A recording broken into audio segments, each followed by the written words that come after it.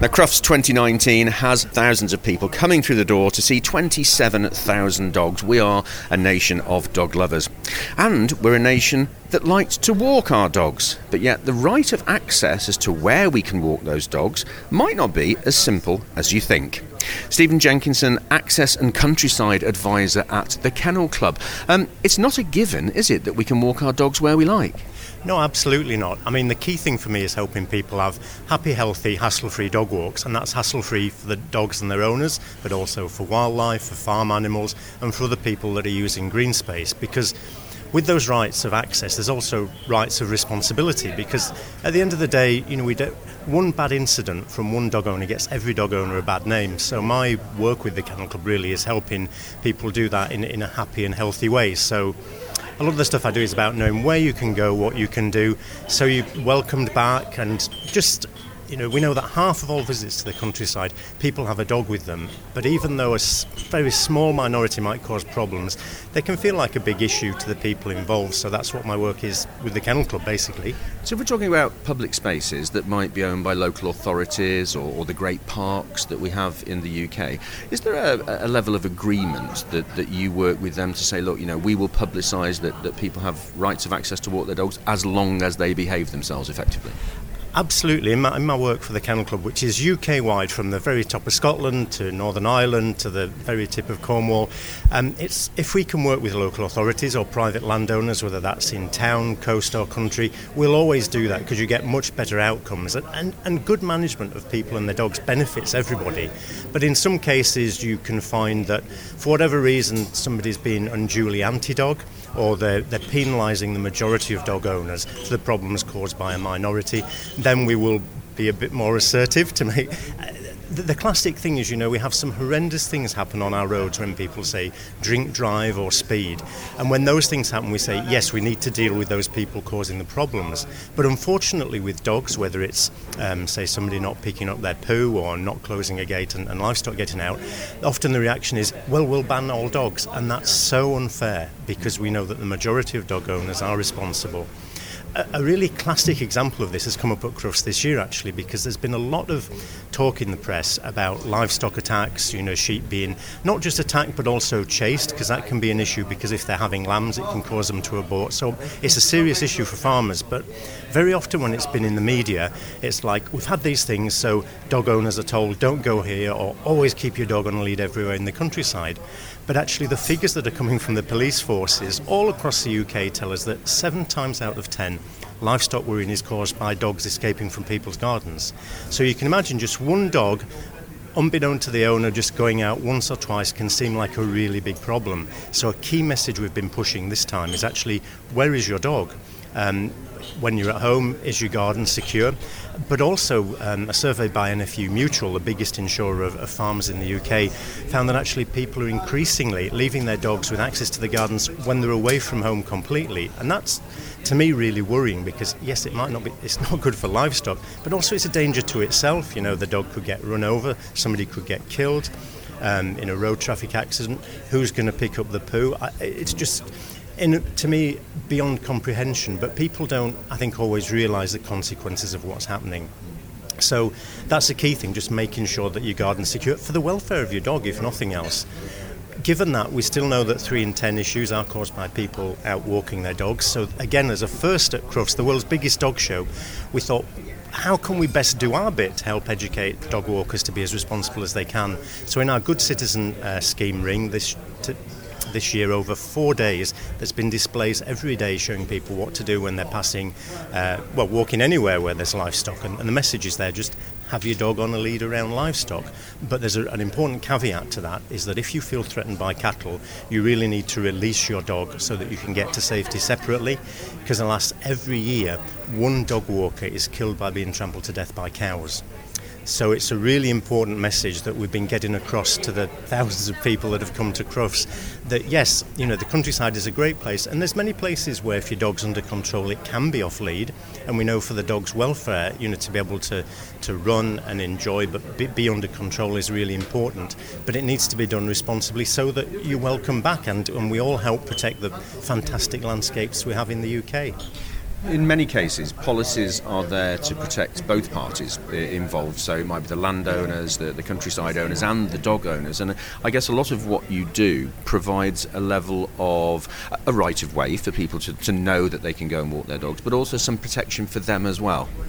Absolutely, and I mean the Kennel Club knows this itself because we're a landowner. We have an estate in Northumberland at Emblehope where we're just showing really good practice how you can manage for dogs and people and wildlife when you actually legitimise everybody's interests. You know, this is really important that this isn't a town versus country or, you know, cat owners versus dog owners kind of thing, because to be honest, this isn't about dogs at all. This is about the nation being happy and healthy. For example, we know that the Welsh Government very clearly states that having a dog is one of the top 2 lifestyle factors helping people have, you know, healthy lives, reducing the chance of them getting various types of cancer, heart disease, type 2 diabetes.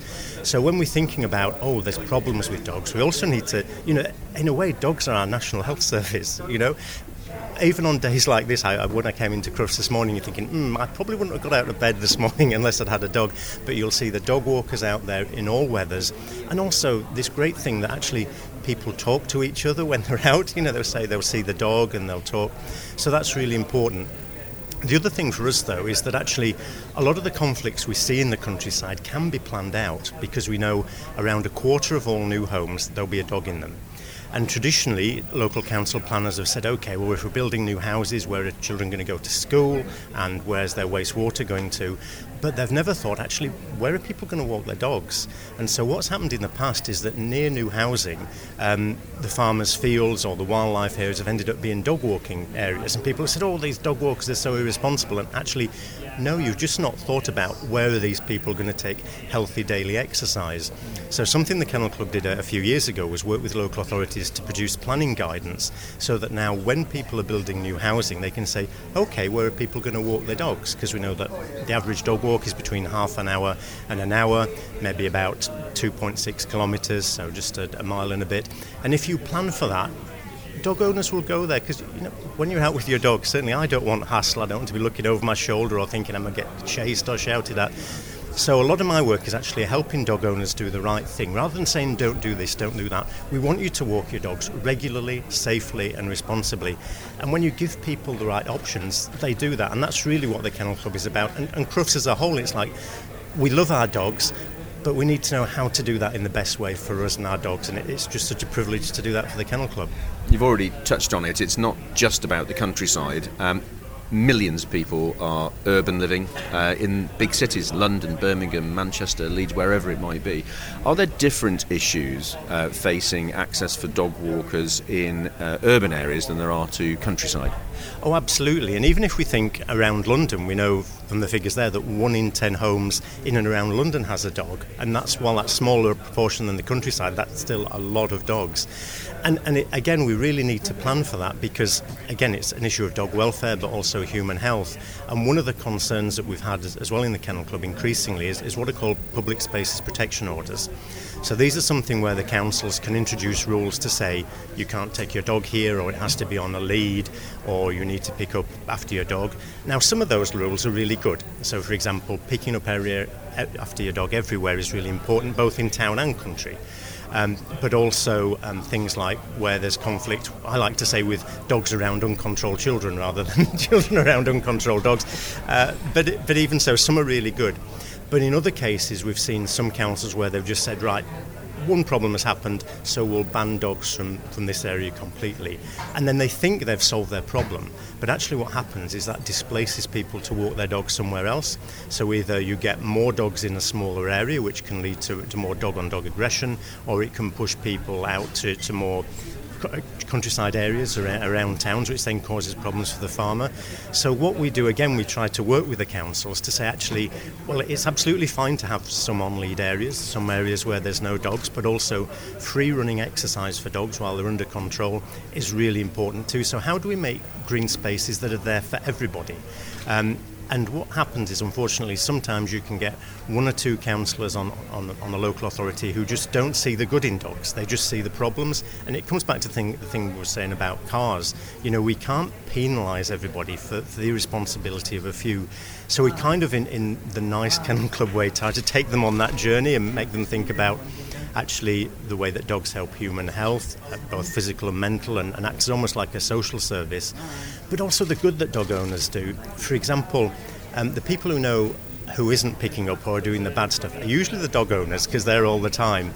And actually, it's a bit like in the old days when you'd found somebody maybe who'd given up smoking. They'd be the first one to make a point about somebody smoking where they shouldn't. And also, they can just be informal eyes and ears to report these sort of things. So again, it's making dog walkers part of the solution for really having green, healthy, attractive green spaces, rather than just seeing them as the problem. Many people will be thinking about their summer holidays. Many dog owners plan their holidays again in relation to where they can take their dogs, countryside walks, the seaside particularly. Without getting into whether there's a hierarchy and a league table of good places to go, around the country, Stephen, I know you work on a national basis, around the country, are there some prime places where the access for dog walking is absolutely as good as it can be? Yeah, I would say perfection is always a hard thing to find, even in myself. But actually there are areas that are good. And where that's happened is where the local councils and bodies like, for example, the Forestry Commission and the National Trust, who we work with regularly, have identified that these are actually really loyal customers. If you make somebody's dog feel good about going somewhere, they're going to keep coming back. So places like, for example, in Pembrokeshire, there the local council particularly looks at helping dog owners know where they can go, what they can do. That's a really good example of where traditionally, say 10, 20 years ago, they had an issue where they wanted to have some beaches where there were no dogs, and in principle that can be fine.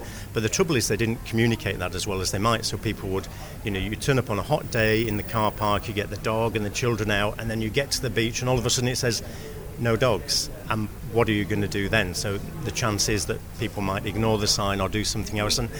And it's not that they're being irresponsible, it's like they didn't have good information. So in Pembrokeshire, what they do is provide, both in print and on their website, all the places you can go. It used to frustrate me like hell that you would go to some place and they would say, we've got a leaflet for dog owners. And I say, that'd be lovely, can I see it? And it's like, here's 10 reasons why you might not be welcome and 20 places where not to go. And it's like, we can do better than this. So Pembrokeshire have done it, places like Devon and Cornwall have. The Forestry Commission is particularly good as well. These are state forests, so that's something that we're all invested in. So in some cases they're providing things like dog washes and making sure that the cafes are dog friendly. Places like Norfolk and Suffolk are good. But we need to remember that there's nowhere that's going to be completely okay for dogs to go everywhere. Some of our best landscapes also are really precious places for wildlife and farm animals as well. In fact, it's often the land managers that have made those landscapes something that's really special. So, for example, places like Suffolk and Norfolk, in certain places you'll have birds that nest on the beaches, but there the landowners, what they can do with working with us is to just identify where those sensitive areas are. And when you come out of the car park on arrival, it's just like, okay, please go this way to avoid the birds, and that's fine. And it doesn't need to be in the summer as well. Some places on the coast, you get seals having their pups on the beaches, and that's tremendous to watch.